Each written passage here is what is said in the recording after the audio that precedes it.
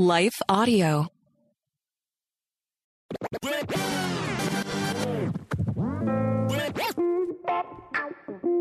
Hey, Dr. Bill Sinyard here with Gospel App Ministry. I'm so excited about this podcast. We're going to take a little bit of a break from our trek through the Sermon on the Mount, and hopefully you've been following it.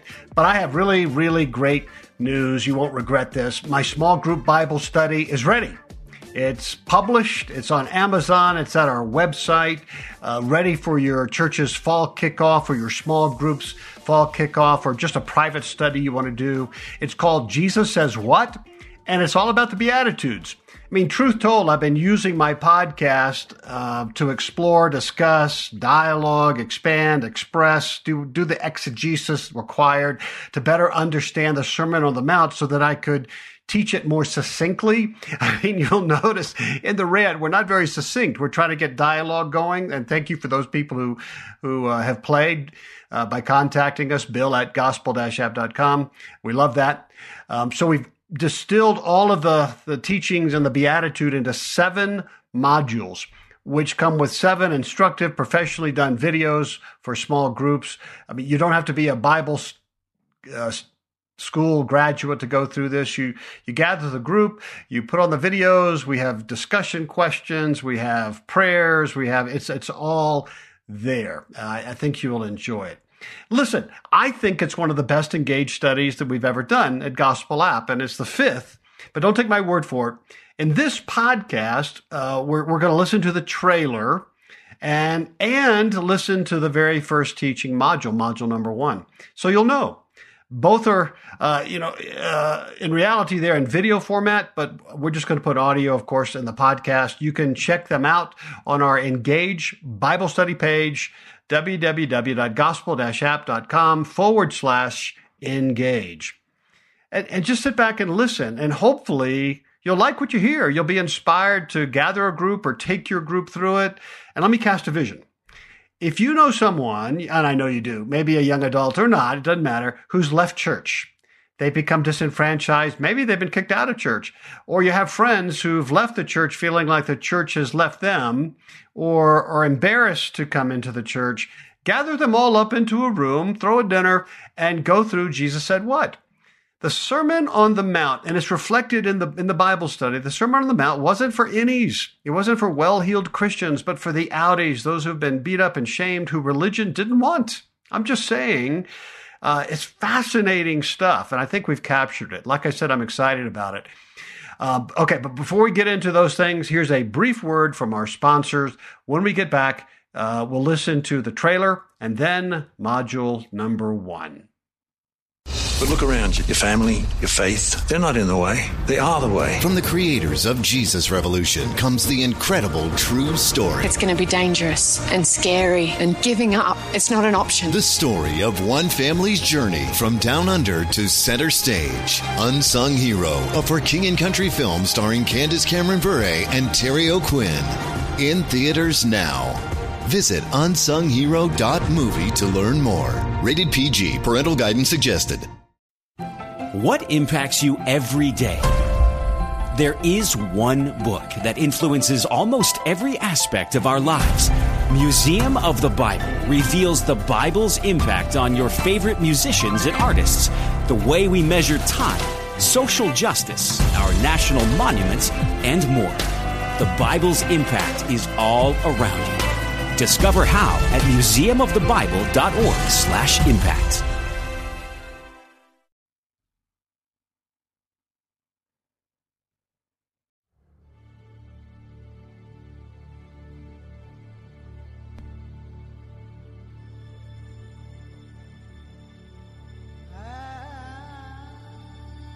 On that hillside in the Sermon on the Mount, Jesus was not speaking to the so-called righteous Christian, but to religious and societal rejects, the lonely, the isolated, the despised, the cut off. They did not have a voice. They did not have remedy. They didn't need new principles to live by. They needed a rescue, a heavenly benefactor. None of them expected God to care about them. Organized religion only shamed them more. Maybe you can relate. If you wanted one place in the Bible to experience heavenly social justice for beat up, marginalized, frustrated men and women, all colors, sexes, and sexualities, and histories of injustice of any kind, look no further than the very radical Beatitudes. Don't miss this. Nothing is more important or relevant today.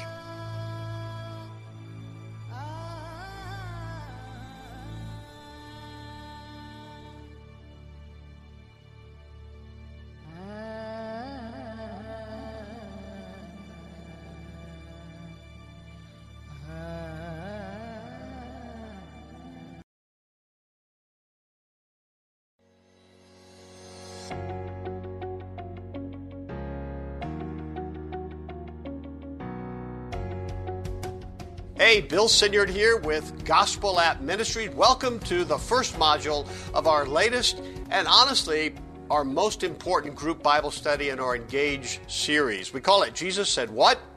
It's unique, it's bold, it's a new approach for a new generation that hopefully, I hope anyway, is going to change the world for the better. So welcome as you are, not as you should be. It's shame-free. You just may be surprised with a lot of what you hear. Maybe you haven't heard it before. And we think that the Sermon on the Mount gives voice to so many today, and that has not been fully unpacked until now. So welcome. No shame. We are at the cornerstone, foundational verse of the cornerstone passage of the unique, powerful gospel of Jesus Christ. We have to get this right. It's so powerful, so shocking, it's radical, it's relevant. It's going to cure a lot of ails in the lives of real Christians today and in Christianity itself, which historically tends to veer off its moorings sometimes. Here's the question: what does God's view of social justice look like and not look like? So many Christians today are deeply concerned for all of the injustices that plague our communities and world. Our world is getting more polarized, more violent. Think school shootings, crime, unjust wars, terrorism, riots, just general incivility. Rampant homelessness. We're divided by race and sex and religion and politics and citizenship, more anxious about money and fearful of just what might come next. So many people are just stuck. There is so much more of the us versus them out there, more than I remember in my lifetime. So now what?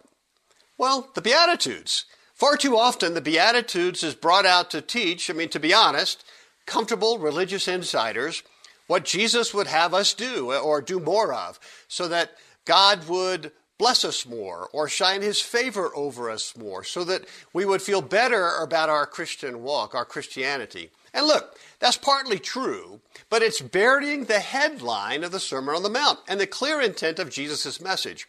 On that hillside in Galilee, Jesus was not speaking to comfortable religious insiders. No, he was proclaiming the gospel covenant of God himself over those who had been shamed and rejected by those religious institutions.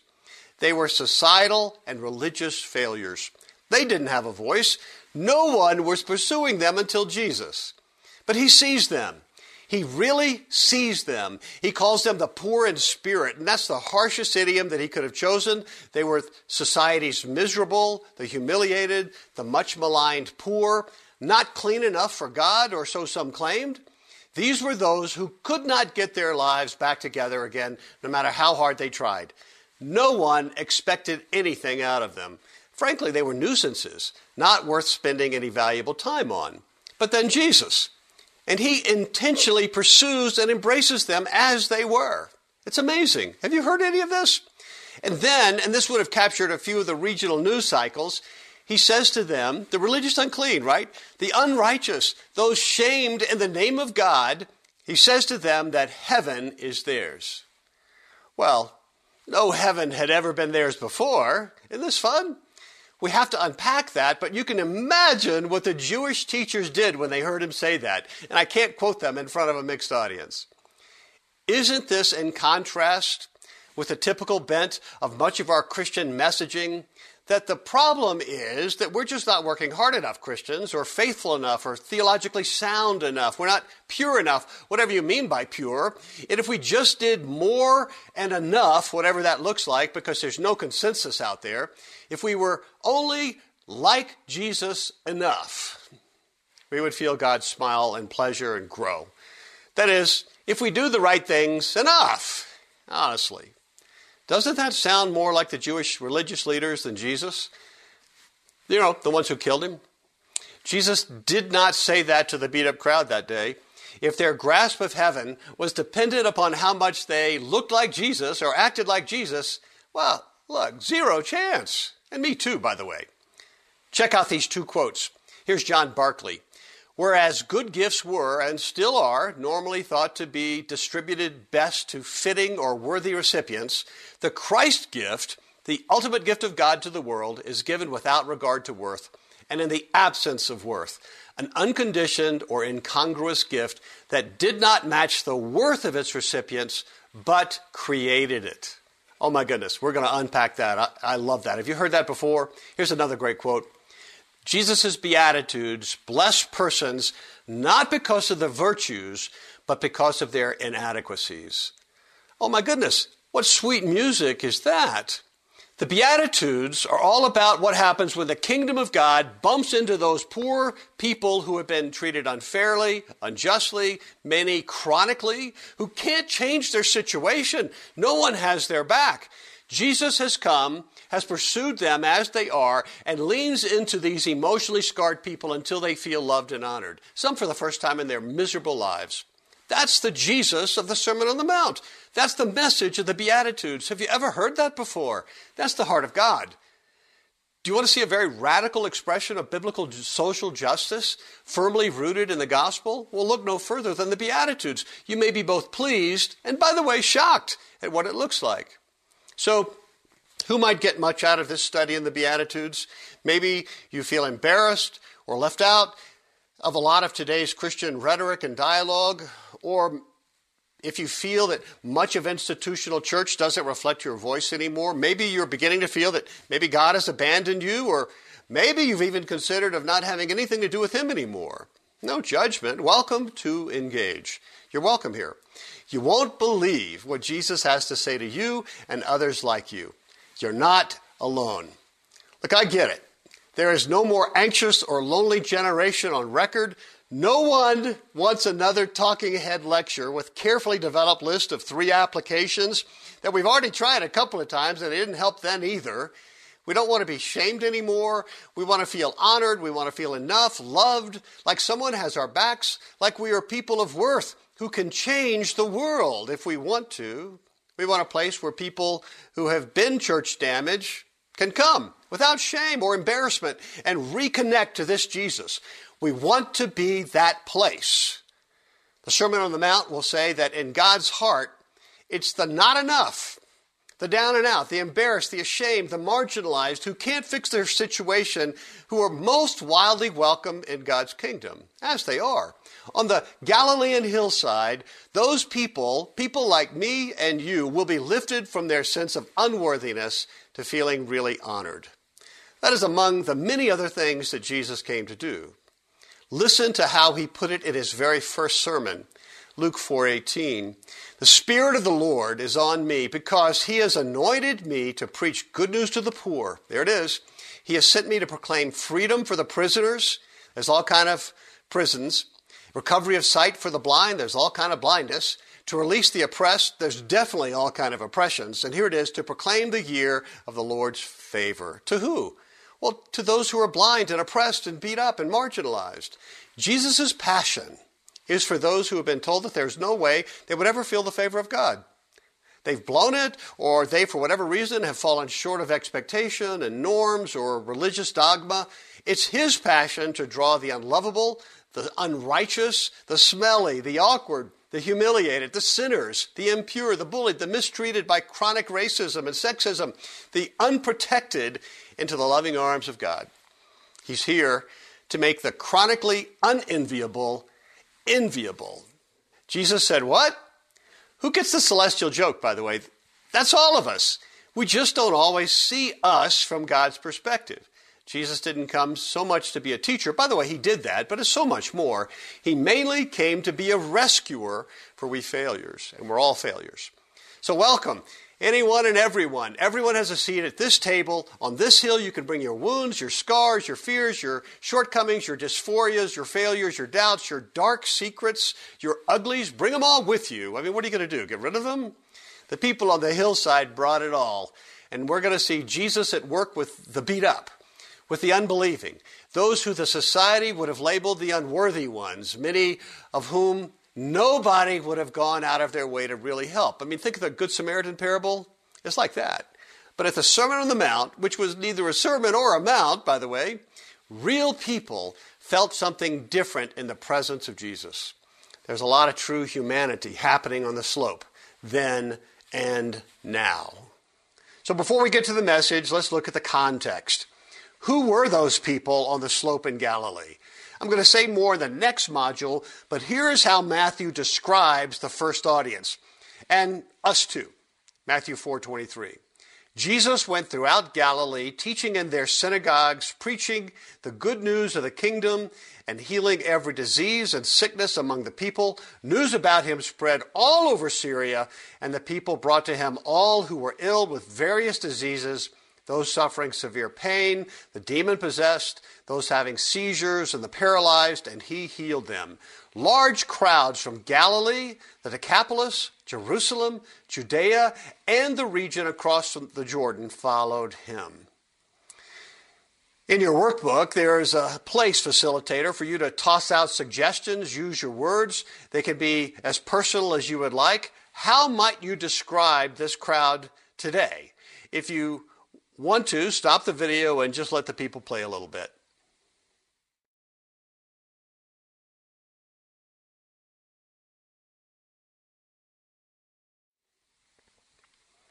Here are some words that people have tossed out to me.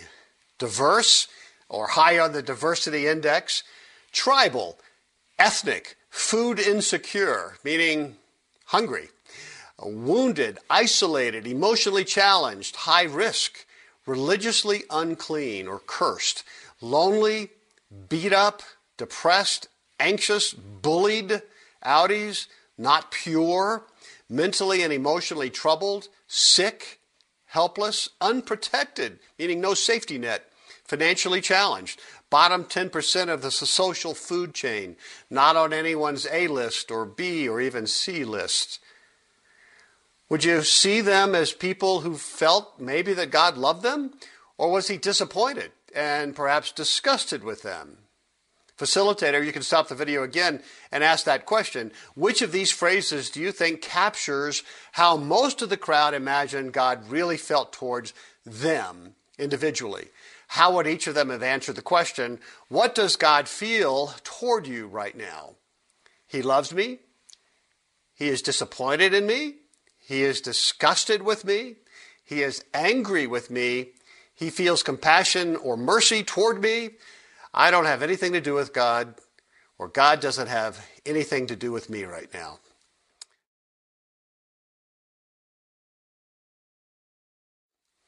Now, look, it's subjective and we're just guessing, but we're likely pretty close. This is the crowd that Jesus gathered and spoke to. And by the way, still, experts say that no matter who you are, we all share a single, stubborn, nagging question that our brain is subconsciously obsessed with. It desperately wants an answer. It starts in infancy, long before the child can express concepts and words, and goes on until we die. Black, white, brown, male, female, or non-binary, old, young, Christian, or other. And here it is. Is anybody there for me? So when an infant, a child, is in their crib and they're crying and crying, they may have a wet diaper or be hungry or scared. Their brain can't associate a reason for the dysregulation. But experts are saying that the dysregulation, the emotional dysregulation, is to get someone to pay attention to them and to comfort them. They're asking, am I alone? Or do I have someone who cares enough and has my back? Can someone come and help me emotionally regulate? Not just spatially, meaning you're not just in the room. It's about caring and attuning and touching that age. Comfort me. As we grow older, we parse that single question into two. Am I worthy of the love of others, or your love, and can I count on you? If you're a parent or caregiver or guardian of a tween or teen, this is so helpful. We have an online training journey for Christian parents of that age called Good Enough Parent. And we just hammer this into our heads. Your adolescent is subconsciously driven to get these two questions answered all day. They want it from you. They want it from their peers, their social media. They want it from their mirror. But they will keep looking for it. Think an addict. Think obsessive. But let's look at it a different way. These questions can be described by two individual words. Enoughness. All of us struggle with the feeling of lack of enoughness. David Zahl in Seculosity said this: listen carefully and you'll hear the word enough everywhere, especially when it comes to the anxiety, loneliness, exhaustion, and division that plague our moment to such tragic proportions.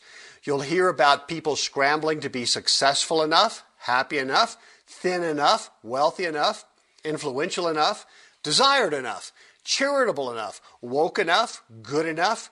We believe instinctively that were we to reach some benchmark in our minds, then value, vindication, and love would be ours. Good enough, secure enough, smart enough. For Christians, righteous enough faith, pray enough. But employed enough, happy enough, mentally and emotionally well enough, good enough son, good enough daughter, good enough single or parent, pure enough, white enough, black enough, brown enough. We fear the lack of enoughness, and we desperately want more, often subconsciously. But obsessively, again, think addict. It's how we're made. In heaven, we're going to finally have enough, and we're going to rest in that, but this isn't heaven.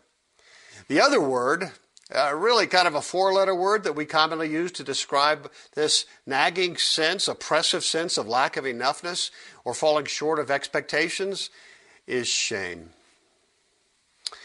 All right, back to infants. Infants will emotionally dysregulate if their brain subconsciously senses that they are not worthy of the love of their caregiver. Teens will blow up. They'll self-medicate. They'll be depressed. They'll become anxious. They'll disrupt situations. They'll do risky things to get attention. Or maybe they'll just shut down. You've heard of that critical inner voice that lives in our midbrains whose skill set is to tell us we're just not worthy of the love of others. We're not enough.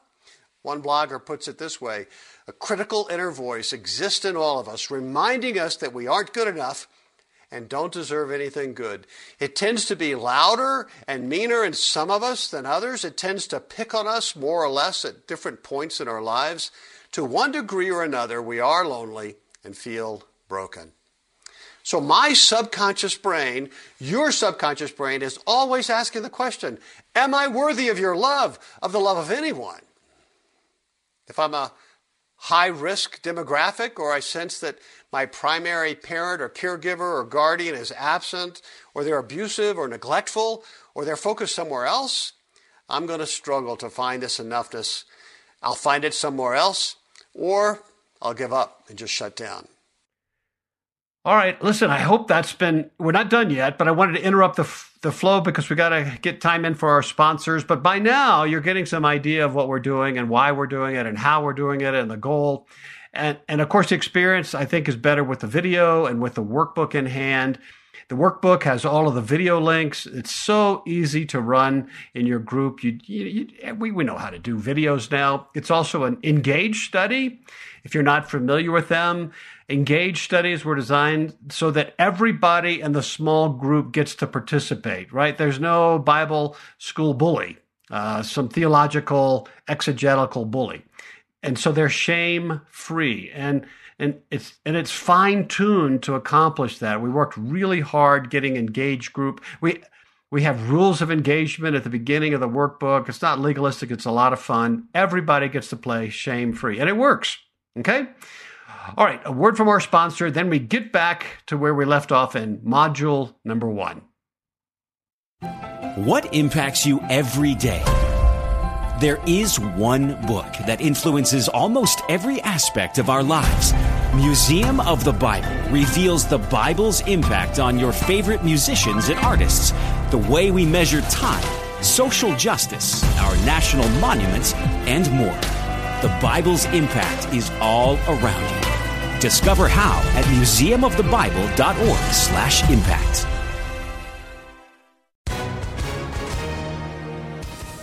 Hi, everyone. If you've been injured in an accident that was not your fault, listen up. We have legal professionals standing by to answer your questions for free. Call now and find out if you have a case and how much it's potentially worth. Call 800-497-4410.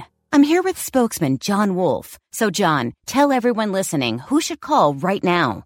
Well, Maria, first off, thank you for having me here. It's always nice to answer the listeners' questions.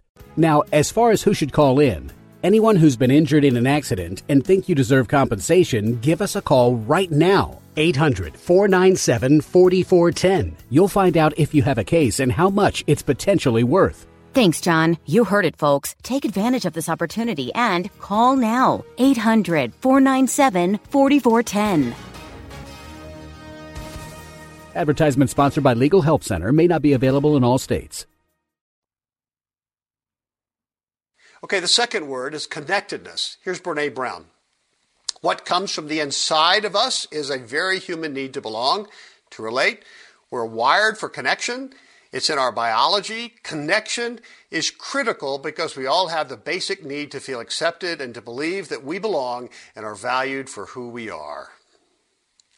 And, you know, when we don't feel connected, we feel more and more alone, lonely, isolated. Loneliness, scientifically, we know, predisposes people to entire spectrums of mental illnesses. It's causal to depression, social anxiety, suicide ideation, incivility. It's hypercausal to addictive behavior. Neuroscientists conclude that loneliness is the social equivalent of physical pain.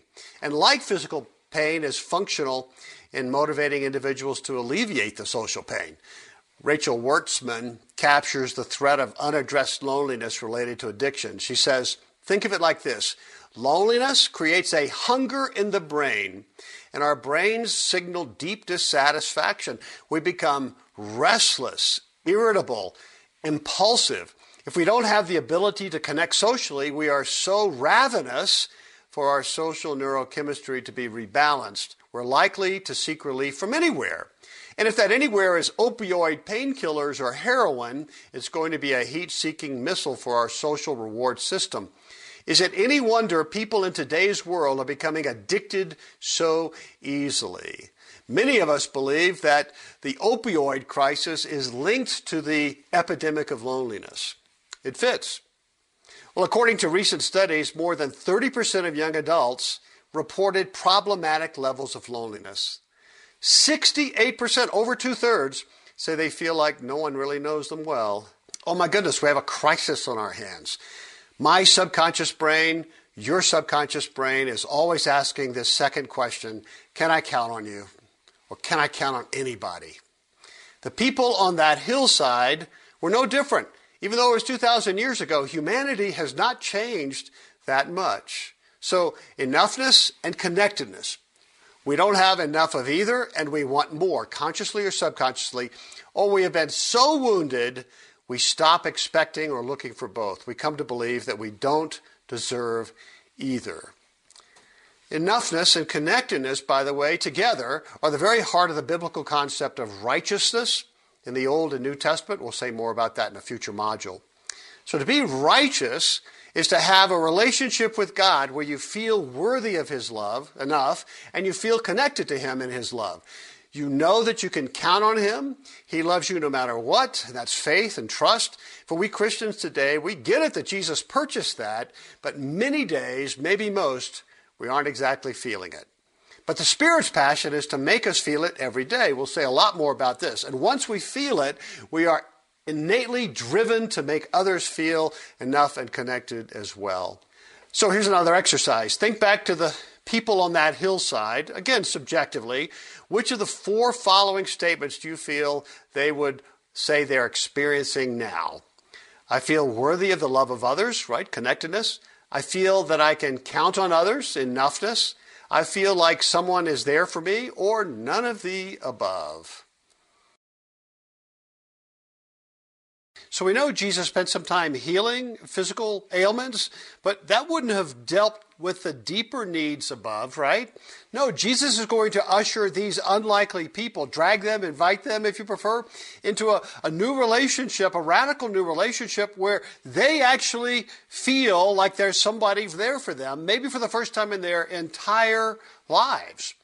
Renowned child psychologist Yuri Bronfenbrenner said this about children: every child needs at least one adult who is irrationally crazy about him or her. We also find that this is true for teens and adults as well. The ultimate sense of worth and value is when we feel this from God. That's part of the gospel. More of that as we go along. We're just laying that foundation. Well, I want to spend a couple of minutes looking at the structure of the Sermon on the Mount as you go back and hopefully feel motivated to read the Beatitudes and the Sermon on the Mount a couple times. Popularly and usually we speak of the Sermon on the Mount covering 5:1 where Jesus goes up the mountain and 8:1 where Jesus comes down the mountain. But Matthew's narrative artistry, which is impressive, it has a different goal. He is certainly trying to get us to see a broader Sermon on the Mount from 4:23 to 9:35. Listen to the exact bookended verses. 4:23. Jesus went throughout Galilee, teaching in their synagogues, preaching the good news of the kingdom, and healing every disease and sickness among the people. 9:35. Jesus went through all the towns and villages, teaching in their synagogues, preaching the good news of the kingdom, and healing every disease and sickness. This is good old-fashioned, smart Hebrew storytelling. We could also just look at the Beatitudes, Matthew 5:3-12. They are noted by their use of the Greek word makarioi, or blessed be. Some say there are 9, others say 8. We're going to go with 9. But honestly, to be a little provocative, the entire Sermon on the Mount can be represented, summarized by a single beatitude, the first one. Blessed are the poor in spirit, because theirs is the kingdom of heaven. I'm going to try to convince you that that's the linchpin. If you're looking for a single biblical vision statement for your church or organization or small group, I'm going to suggest that 5:3 would do. Or if you're wondering how your church or organization is in sync with the mission and passion of Jesus, here's a great exercise. Are your actions in line with the heart of 5:3? Is your message or your prayers, or is it the way you deal with people? Are all those things in sync with this singular verse? We will take 2 modules just to look at 5:3. One last thing. It's been widely observed that there appeared to be a parallel between Jesus on the Mount and Moses on Mount Sinai. First of all, steeply rising ground to the north of the Sea of Galilee could hardly be referred to as a mountain. I live in Denver, after all. But Matthew picks the word that would have been powerfully charged for Jews in the crowd. In the Greek, he went up on the mountainside, and that's the exact same phrase used in the Septuagint version of Exodus 19:3. And Moses went up to the mountain of God. And then Jesus sits down, 5:1. In Deuteronomy 9:9, it doesn't mention Moses sitting, but the Hebrew Talmud does. So Jesus and Moses have a lot in common. Both were chosen by God to be deliverers of the people. Moses largely for the Jews, Jesus for all tribes. They spoke as prophets. They were both types of messiahs. So you could say Jesus is the new Moses in a sense, and that Moses was a foreshadow of Jesus. All good. All right, in closing, let me do a summary of the Beatitudes for us. Jesus is here for the poor in spirit. And that's those of us who not only need help, we need a Savior. We need a gracious rescuer. We can't do enoughness. We can't do connectedness on our own. We have a record to prove it. We will never be good enough by any measurement. Whew, I said it. That is who he gathered. That is who he is addressing his words to. And this includes everyone. It includes us. It includes the multitude on the hillside. It includes the disciples. It includes the Jewish religious leaders. So much good news for everyone. Now, as I said, there are 9 Beatitudes, 3 sets of 3. The first triad talks about who these people were, and we're going to plunge into that more. What did they get from Jesus? And then the second triad is, how were they changed? A miracle happened on the hillside. We want to dig into that. And now what? Now that they've been changed, what are they expected to do? And we're going to look at that more in the next module. I want to shift to something that's offered in every module in the Engage workbook. We call it the Simple Uncluttered Gospel. So important. Listen, our anxious and fear-prone midbrain, where that critical inner voice does its most damaging work, is very hard to get to and work with. Our prefrontal cortex, where we reason, where we think, learn, make choices, it just has little sway over our midbrain. It's in our midbrain where we mostly feel pain and loneliness and fear and shame and unbelief, or not enoughness or connectedness. So, is there a way to begin to witness to that unreached people group, our midbrain? Oh yeah. The strategy really is similar to working with an addiction. It's very rare that someone just stops an addiction by going cold turkey and just willing it to end. It happens, but it's rare. Instead, experts have found that the best way to diminish an addiction is to create a new one that is more appealing and gives my brain the same or more dopamine hits. Just saying. But if you prefer, and you don't want to think about an addiction, think habit. How do you shrink a habit? Well, if this is my habit, what you do is you begin to start a new positive habit alongside of it. And over time, drip, drip, drip, you build that habit up until there comes a time when your brain has another real choice when it triggers. And we have found that it's extremely helpful to build a new habit by preaching the simple, uncluttered gospel to our midbrain. Now, it has to become a habit, so we have to do it every day, twice a day, or more. By the way, I have to do that still, just saying. The key to forming a new habit is repetition over a long time. So we're talking 30 days, 60 days.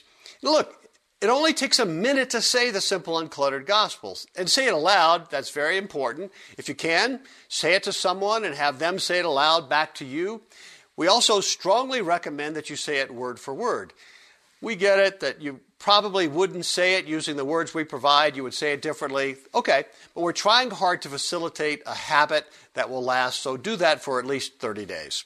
The Simple Uncluttered Gospel is in your workbook. You can also get it in bookmark form. We recommend that from our website, gospel-app.com. For now, just sit back, listen, just let it wash over you.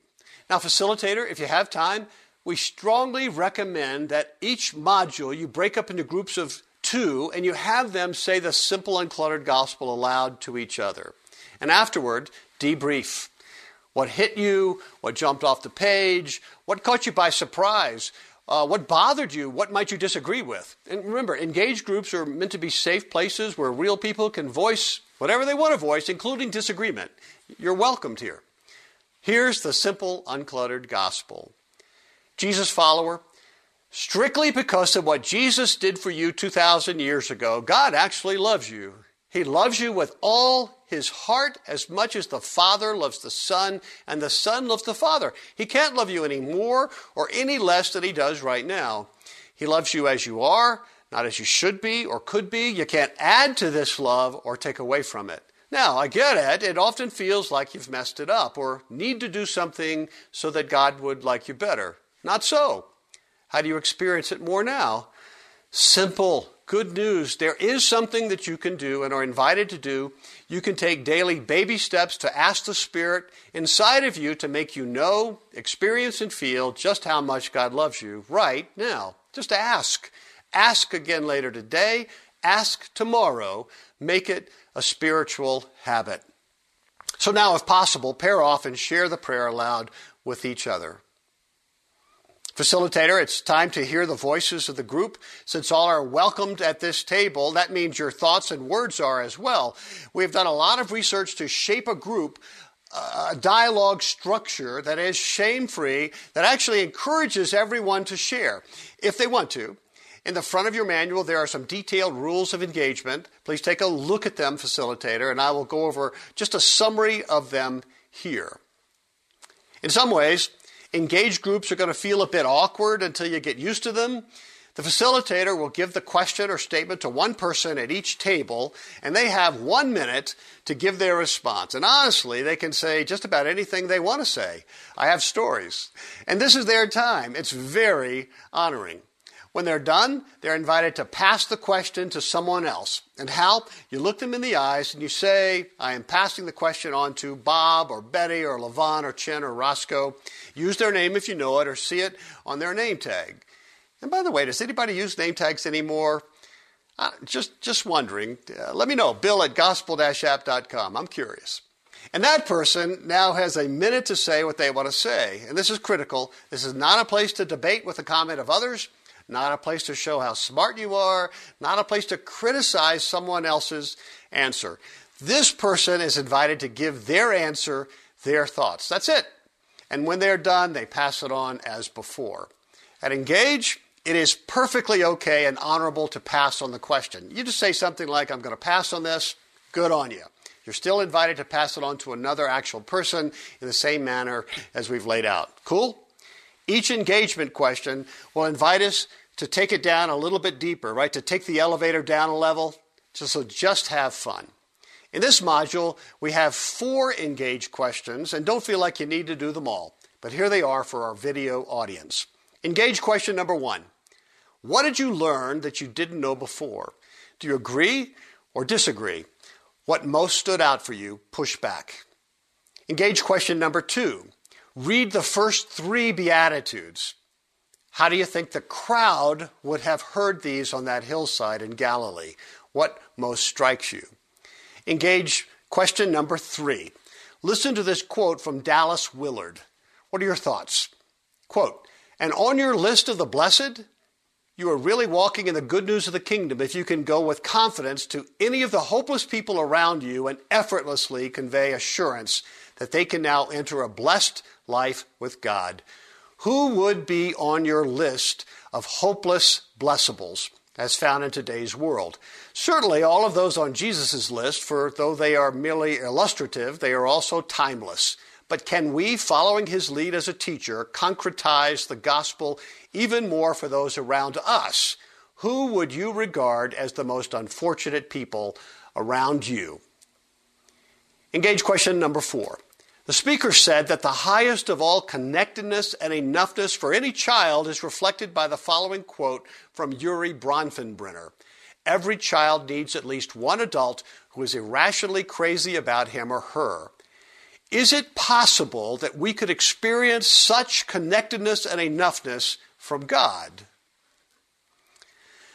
Well, facilitator, before you get into those engaged groups, may I have a word with the people in your group? I'm guessing that you are probably like me, looking for enoughness and connectedness in a lot of places, good and bad, or some have just stopped hoping for enoughness and connectedness, right? So, and maybe this is the last place you imagined looking, and yet here you are. So welcome, as you are, to this hillside. No judgment, no shaming, no this is what you should have been doing all along, or now you should work harder at this. None of us have earned a positive relationship with God, and yet we're invited into it, to experience it again, not by anything you do or I do. It's all about what he does. Just come as you are, sit down, listen, push back, agree, disagree, dialogue. All of that is kosher here at Engage. It wouldn't surprise me. It really wouldn't surprise me if today you are grabbed by something that you desperately needed and a certain part of your brain desperately wanted. So welcome, Christian. There is someone there for you. A facilitator, if you have time, please, I'm begging you, I'm encouraging you to do the resurrection meal for your group. The description is in your workbook. The concept comes from Eugene Peterson. It's not communion, the Lord's table, but it is an invitation for your people to come as they are and dine with Jesus, where they are a people of honor. That's the idea, to look up in the eyes of Jesus. You're going to see how important that is. Many say that that is the most valuable and life-changing part of our Engage groups.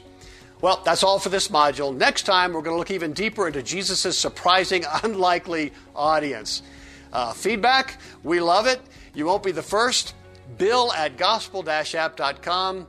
We'll see you next time. Take heart, child of God.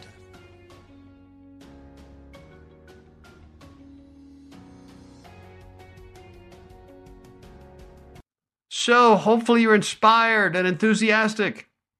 Get the workbook.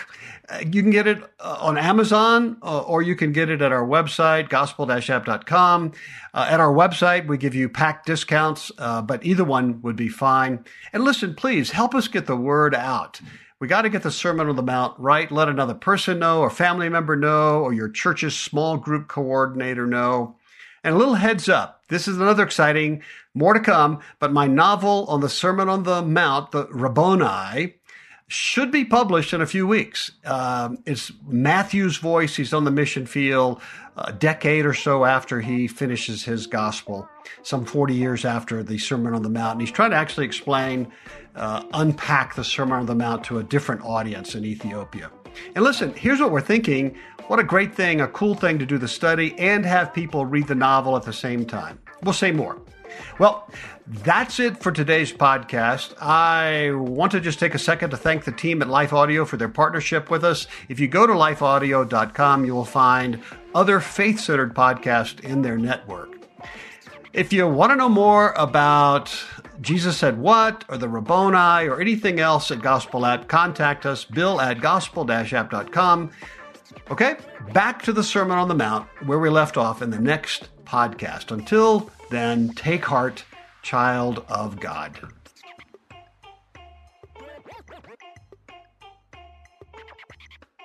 In a world where relationships are easily broken and often discarded, the Rebuilding Us Marriage Podcast is your lighthouse, guiding the way to hope, restoration, and transformation in Christ.